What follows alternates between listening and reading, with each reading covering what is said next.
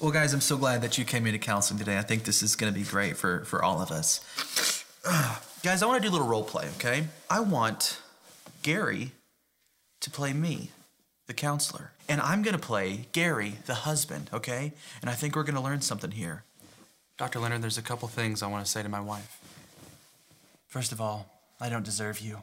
You're such a sweet princess, and I'm just a out-of-shape frog. But look at you. You're so beautiful, okay? It's amazing that you didn't end up with someone like a doctor, or maybe... Hey, come on. Hey, let it play out. Let it play out. We're willing to do whatever it takes, Dr. Leonard. What are you doing? Gotcha! Now you're fighting for your marriage. Get over here and take your bride.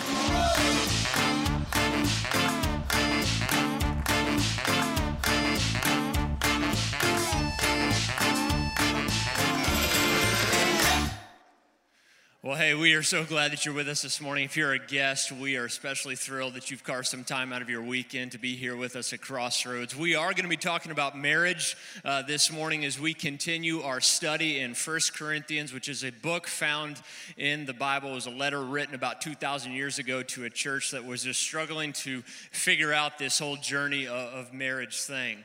Now, this morning, we have one of our most popular guest speakers back with us. His name is Rick Kyle. If you've been with us for any extended period of time, you may recall Rick preached back in the fall, and Rick was my youth pastor growing up over in Louisville, Kentucky, and he now lives in Southern California, Simi Valley, and oversees and leads a ministry there in which they are reaching the next generation students in Simi Valley that are helping them get off drug addictions and such. But would you just help me welcoming back Rick Kyle? Thanks, Patrick. Thanks, buddy. Man, I am honored to be here. I told God 20 years ago, I said, God, will you help me see people the way you see people? And he said, yes. And I got to tell you guys, if you could see you the way I see you, I see masterpieces, man. I feel like I'm at the Louvre when I sit in a church, man, just beautiful people. And if you could understand, if we could understand who we are with God, then all low self-esteem would go away. We could just understand how much God loves and cares about us. It would just melt away. You are an amazing creation by God, every one of us, every one of us. Let me pray and we'll start. Father, what an honor, what a privilege to be in your house. God, I thank you for this church. God, this is a growing church. This is a church, God, that cares. This is a church that is reaching out into the community. Father, we want to lead people to Jesus and then lead people to Jesus. God, we want to be a house that brings stabilization, God. We just love you and worship you. Come and speak. It's not what I have to say. It never is, God, but it certainly is always about Father, what you have to say. We just love you and worship you and praise you. In Jesus' name this morning, God. Amen, amen. Holy Spirit, come. Well, today our focus is going to be all about relationships. We're going to dig into 1 Corinthians 7 and focus on marriage, but I want you guys to know, not just marriage. Don't tune me out. We're going to focus on intimate relationships. And let me issue a little bit of a warning. I know there are signs outside, I thought it was kind of funny, that said, hey, PG-13. Well, it's going to be more like PG-11, okay? I'm going to keep this as PG as I can, but I don't want to shy away from reading the Word of God. I never want to do that. And I admit that if Patrick had said, hey, man, we're doing a series through 1 Corinthians, or what passage don't you want to preach? I would have said, hey, how about not 1 Corinthians 7? Thank you so much, Patrick. I love the entire Word of God, but some passages don't preach themselves. They require a lot more digging into. And some seem to target a smaller audience. And many of you may have already checked out. I'm preaching on marriage and you're 15 years old, or maybe you're single, or you're divorced, or your spouse is already waiting for you in heaven. Or maybe you just kind of feel like at this point, I'm done, I give up. But even if marriage isn't in the near future, I want you to hang in here, because I promise you, I think the Bible makes a pretty compelling argument that every single one of us should understand the dynamics of marriage from the longest married couple to the longest reigning single. But before we dig in, I need to say that all this biblical stuff, all of this passage in particular, everything about the Word of God has to do with this. All of it has to do with intimate relationships. All of it has to do with fellowship. All of it has to do with how we treat one another. All of it has to do with how we relate to the pastor and the elders. All of it, how we relate to individuals. The Bible is a masterpiece of fellowship. How well we do community with God is the focus of almost every page.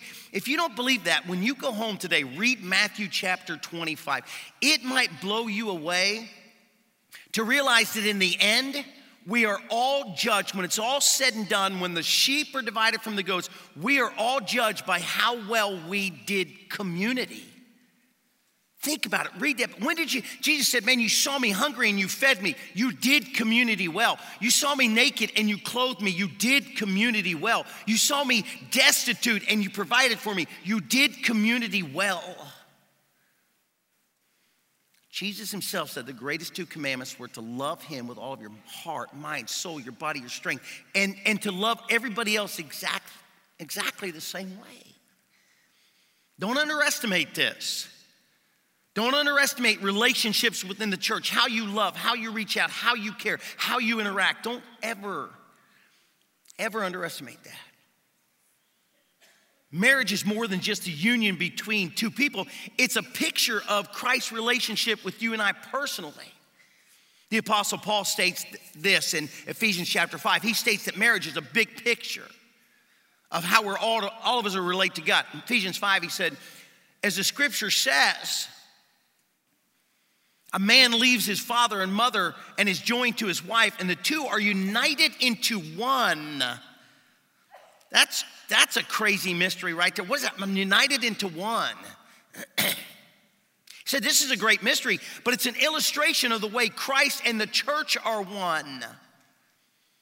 So I say again that each man must love his wife as he loves himself, and the wife must respect her husband. So you see, all of this is all about relationships and how well we do them. Not just with our spouse, but also with our God. You may be out there and saying, I'm not married, but in a sense you are. If you know Jesus Christ as your Lord and Savior, you are married to Christ.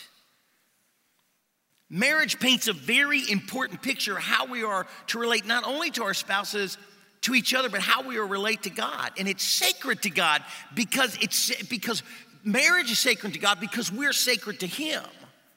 Man, I'm to love my wife like Christ loved the church. My wife is to respect me the same way, show the same respect to me that she shows to Jesus. That's not only huge, that's insane, isn't it?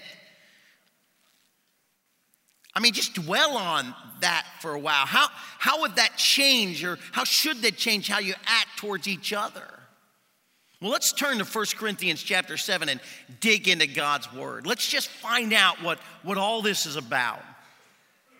1 Corinthians chapter 7, verse 1. Now, regarding the question you asked in your letter, it's good to abstain from sexual relationships. Paul didn't really want to talk about it either, but since you asked about it in the other letter, I'm going to talk about it. Yes, it is good to abstain from sexual relationships, but because there's so much sexual immorality, each man should have his own wife and each woman should have her own husband. Paul's assumption here is that sexual relationships are only to take place in the marriage. He starts out by saying it's better if you never get married, but Paul's an unusually strong-willed man. He's called to travel to the known world and to spread the truth about God and his love for people. He'll find himself beaten and shipwrecked and jailed, and eventually he'll die for his faith. He wasn't the perfect choice for a husband, and he knew it. And if Paul could have had his way, then all of us would have followed his path. Everyone would have been unencumbered by the devotion to somebody else that marriage demands. Hence the statement, yes, it is good to abstain from sexual relationships. You see, sexual intimacy is the physical act that is meant to bond a man to a woman. It is the final act of coming together forever as one.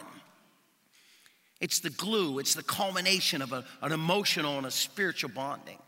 You show me a young couple that's not married that fights all the time, and I will show you a couple that is bound themselves physically, but not emotionally and spiritually. That's the way we were designed.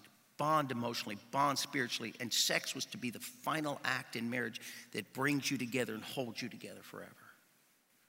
My wife and I will have been married 26 years this coming August, and my wife is the only woman I've ever been intimate with like that. And it's easy for us to stay together because we've only been bound to one another. Paul says in 1 Corinthians chapter 7, I want you to be free from the concerns of this life. An unmarried man can spend his time doing the Lord's work and thinking how to please him.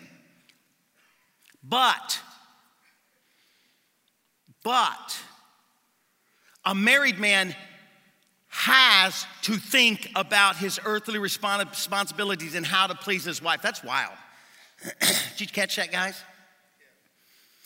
You have to think about your earthly responsibilities and how to please your wife. That means going to that stupid movie. That means watching that show, doesn't it? That means flowers. That means pausing the TV. That means listening. That means caring. That means being concerned about where the children are. That means helping getting them into the check-in system. It means more than I can emphasize. You have to think about how do you please your wife. Women, you're not off the hook. Verse 34, his interests are divided. In the same way, a woman who is no longer married or has never been married can be devoted to the Lord and holy in body and spirit. But a married woman has to think about her earthly responsibilities and how to please her husband. No nudging during this, by the way. If you're thinking, I hope he gets it, then you're probably the one that should be getting it. Paul said, I'm saying this for your benefit, not to place restrictions on you. I want you to do whatever will help you serve the Lord best with as few distractions as possible. Hey, I get this. My family and I had the immense privilege of living in Poland for almost 3 years and planting a church there. And we would probably still be there. We would have stayed there, but our kids were begging us to go home when our project was over. And we had an obligation to them. Now, you could argue, Rick, certainly your obligation to Christ was stronger, and I agree with that, but God had given us children, and we were obligated to their mental and spiritual development. Marriage brings on responsibilities that God not only takes seriously, but guys, he fully understands it. He gets it. My married life was a distraction to my missionary life. It was a wonderful, blessed distraction, but guys, it was a distraction. And it was a distraction that caused me to refocus my life and my work for Christ. So I want to say this to you guys, if you're not married, and it looks like you may never be married, and you can live a morally pure life that is dedicated to Jesus, then do that. If you're single, don't be discouraged or embarrassing. You want to know what? Your calling may be much deeper than mine. Your faith may be much stronger. I encourage you to enjoy your time with God and build relationships with others with the intent of leading them to Jesus. But if you are married, then God and his word do place certain obligations on you for your spouse, and they parallel obligations that all of us have in our relationship with God. So let's dig into 1 Corinthians chapter 7 and look at verse 3. It says, the husband should fulfill his wife's sexual needs, then the wife should fulfill her husband's needs. The wife gives authority over her body to the husband, and the husband gives authority over his body to his wife. Marriage means giving away your authority to someone else. Let's put it this way. Marriage is a call to submission. Man, we hate the sound of those words, don't we? I don't want to be submitted to anybody. I want to be in complete control. I want to go where I want and do what I want. But according to this passage, my body belongs to my wife and her body belongs to me. Let me give you an illustration. Been married 26 years this coming August, but we had been married about 3 months, my wife and I, living down in South Florida. And I thought it would be cool to get this little tattoo. And it's on my ankle, and it's a little cross with a 777, which to me represented the Father, the Son, and the Holy Spirit. And I came home, and I was so excited about this cross. And I need you to not visualize this, but understand that I weighed 130 pounds more than I do now. So just kind of grasp that. Again, not too much visualization, or this will be a PG-13. But I weighed 130 pounds. And I came home and I showed my wife the tattoo, and I will never forget what she said. Honey, you have ruined your perfect body. I didn't know whether to hug her or have her institutionalized. I was staggered, but you know what? Love is blind, isn't it? In a very literal sense, she and I had presented our bodies to each other the day we were married, and she gets to say what I do with this.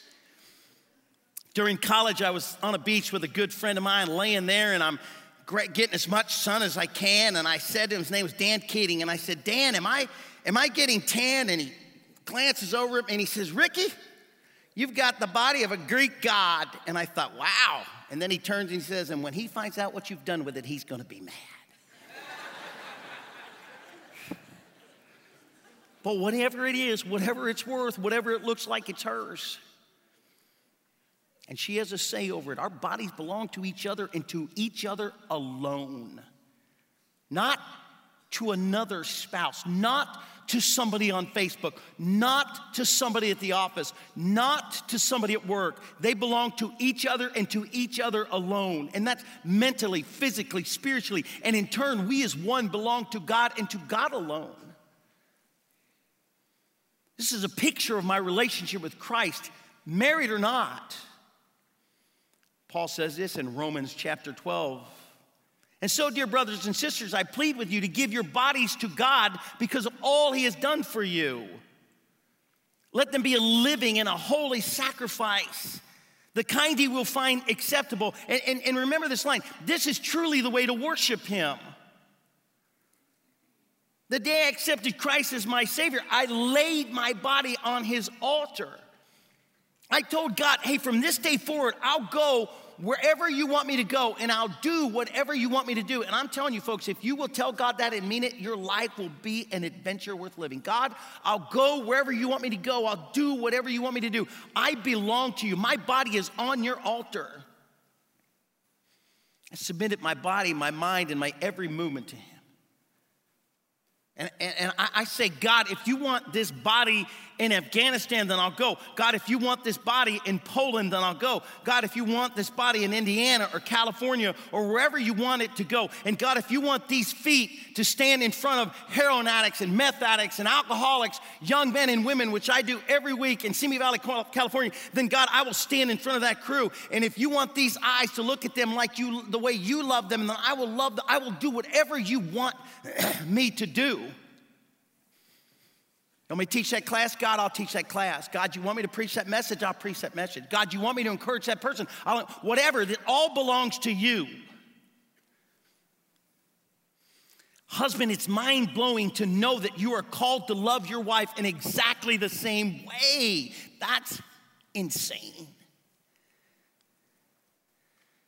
That may cause you to stop and contemplate. Maybe you need to get away for an entire day. Personally, almost every Monday, I get in my car and I drive down to Malibu Beach. But you got the Ohio River. There's some nice rocks down there. I personally sit in a Starbucks on Malibu Beach right across from the beach. But just sit there and ask God how you can submit yourself to your wife. What does that look like? I got to stop and tell you that one of your crew said to me, I said, man, where's the Malibu here? And they said, go to Newburgh. And you laughed, but I gasped at how beautiful that area was.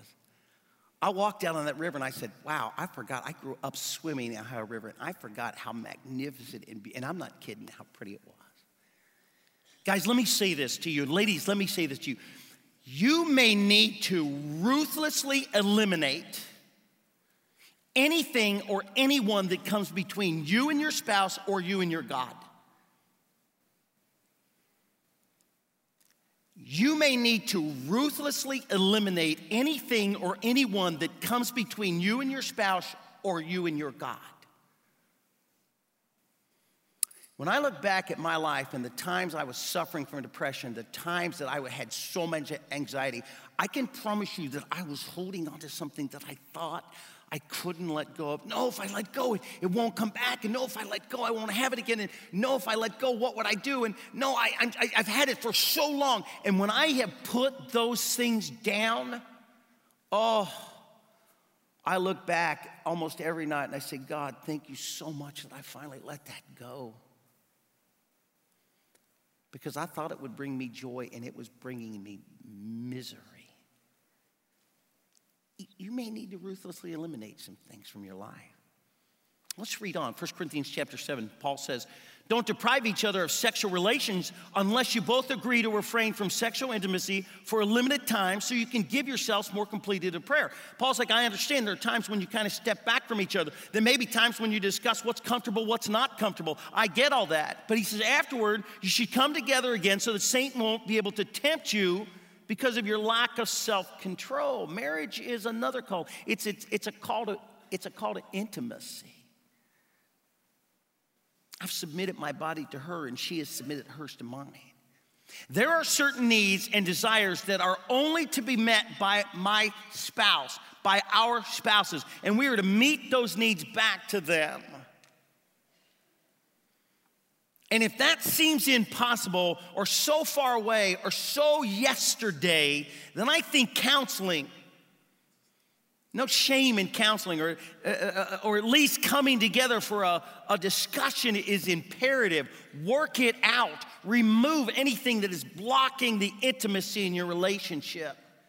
And this is such a great church, man. It's just growing and getting it, that they actually have marriage mentors in the lobby. I encourage you. No shame, man. We've gotten counseling before. Stop by. My prayer is that this sermon be so practical and so immersed in God's wise word that it will bring about life change and an abundant joy. I'm telling you, sometimes letting go of things is the greatest thing in the world. Most things won't fix themselves. You ever notice that? I had a car, I'll never forget, it was a Ford Fairlane, and it got out of alignment. Well, alignments cost like $50. And so you know what I thought I would do? Hit more potholes. Well, I mean, it makes sense. Then if you hit a pothole and it gets unaligned, certainly at some point I'm going to hit a pothole that's going to knock it back. Guess what? Never worked. No lie, my tire broke off of the axle driving down the road. Guys, if something's broken, it normally won't fix itself. If the car is out of alignment, it'll never realign itself. It needs to be fixed. I'm not to simply decide that I no longer want to be physically intimate with my wife. Well, maybe she doesn't look like she did when I married her. Our love for our spouses is not to wane in any way. Seek God's help in this. Ask him to give you a continuous love and admiration from your spouse. For your spouse. Paul's words here are a warning. If we don't meet the needs of our spouses, then where will they be met?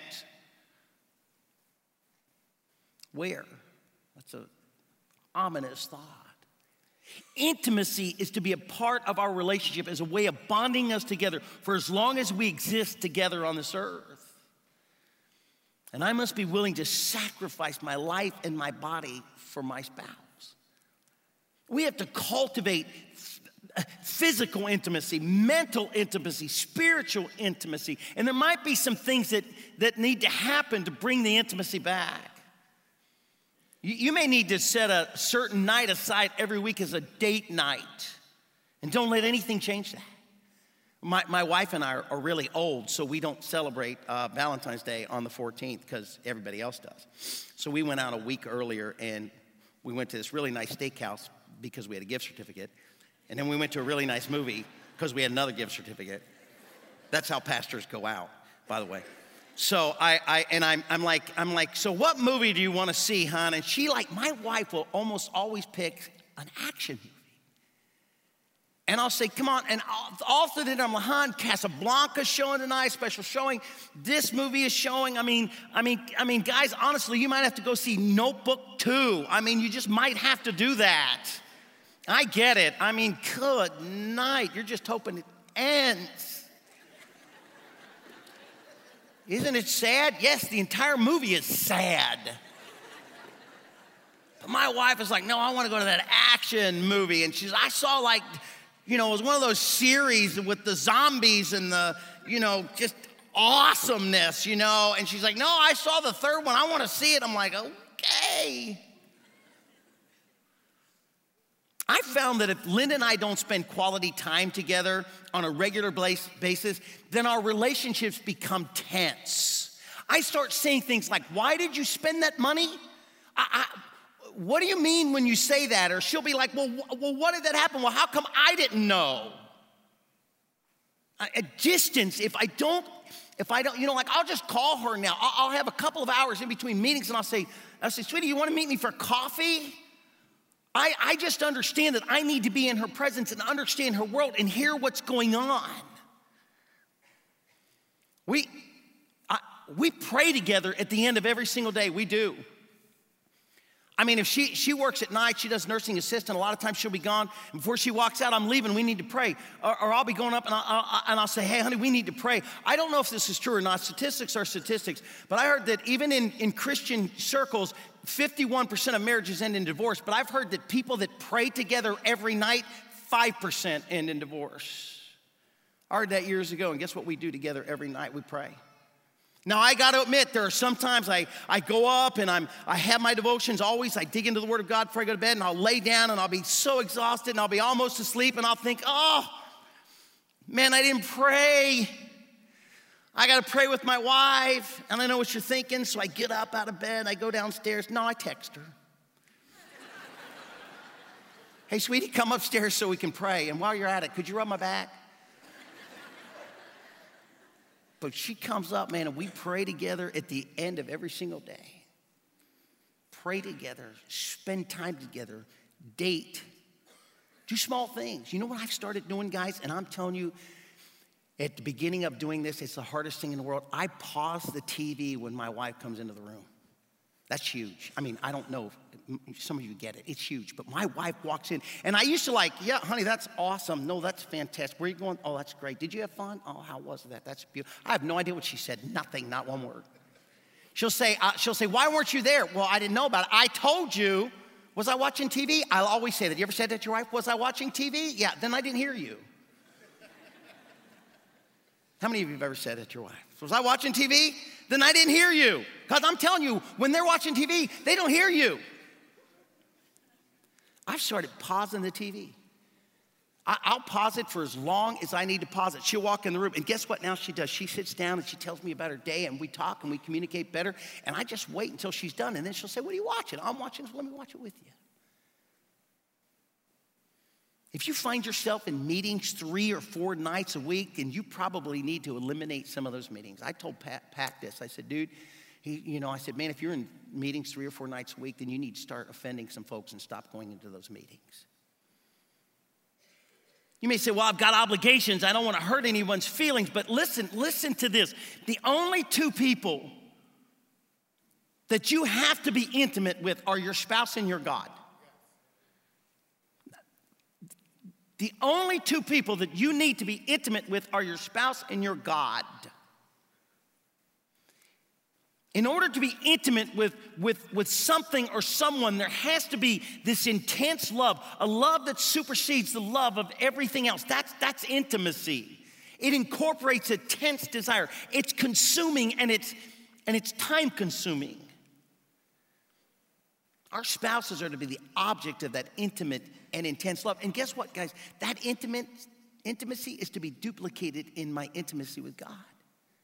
In John chapter 4, Jesus begins an interaction with a woman that doesn't really know who he is, but she shows this great interest in having a personal relationship with God. And Jesus is leading her to the cross. He's leading her to who he is. In John chapter 4, verse 23, he says this, but a time is coming, indeed, it's here now, when true worshipers, remember Paul said the true way to worship? When true worshipers will worship the Father in spirit and truth. The Father is looking for those who will worship him that way. God is actively seeking people that will worship him in this way. For God is spirit, so those who worship him must worship him in spirit and in truth. He tells her what an intimate relationship with God looks like, and he tells her that worship is intimacy. And the word for worship here, proskuneo, it literally means to throw kisses as you bow.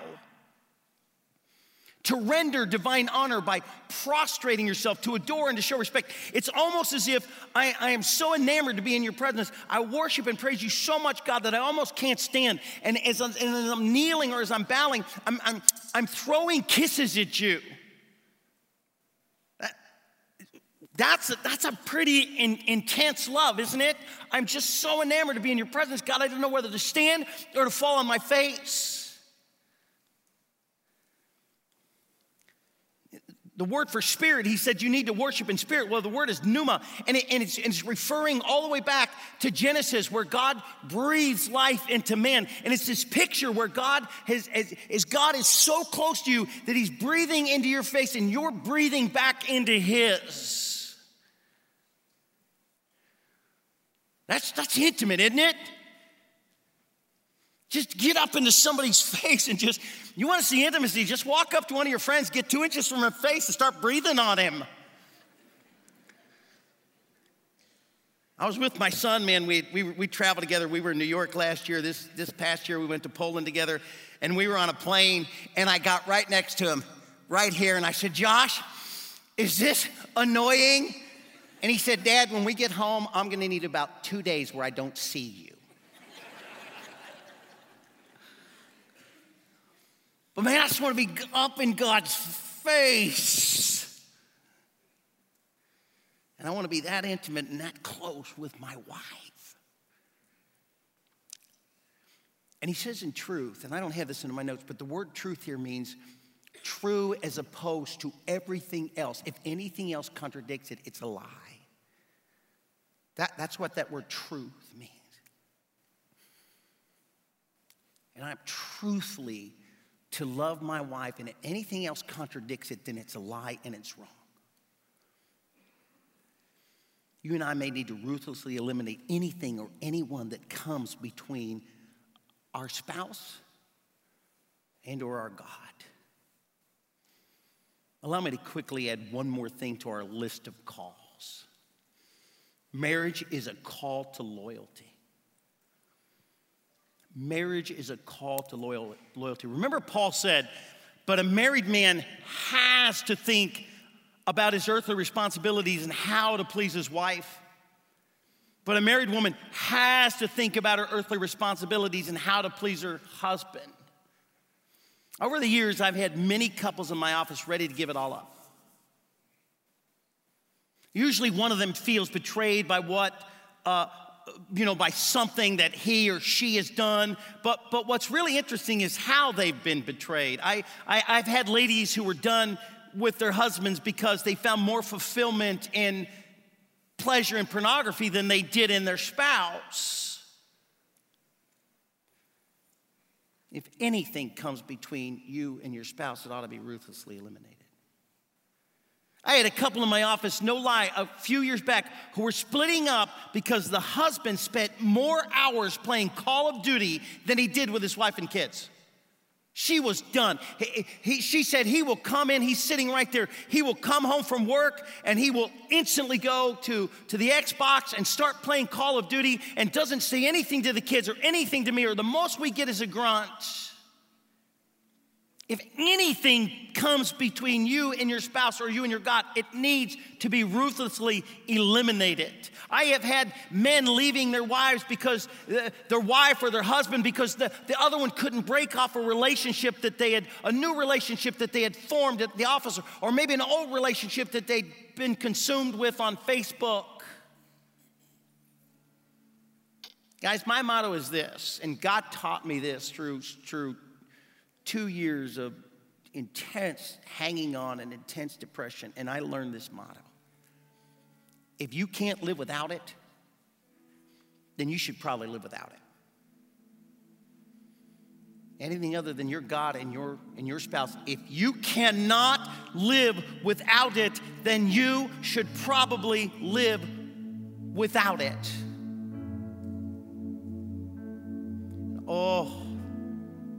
Oh, the pain of putting it down and the ultimate joy of letting it go. You may need to ruthlessly eliminate anything or anyone that comes between you and your spouse or you and your God. I have two obligations in this life, and that is to my God and to my spouse, and those are non-negotiable. Let me pray. Father, we love you and worship and praise you. God, anoint this church and these people. Oh, cover them with the blood of Jesus and anoint them with the oil of joy. Pour out onto them. Give them wisdom. Give them passion and compassion and intimacy, Father, as they grow in an intense love for you and for one another, because that's what it's all about. We love you and worship and praise you in Christ's name. Amen. Thank you guys for listening.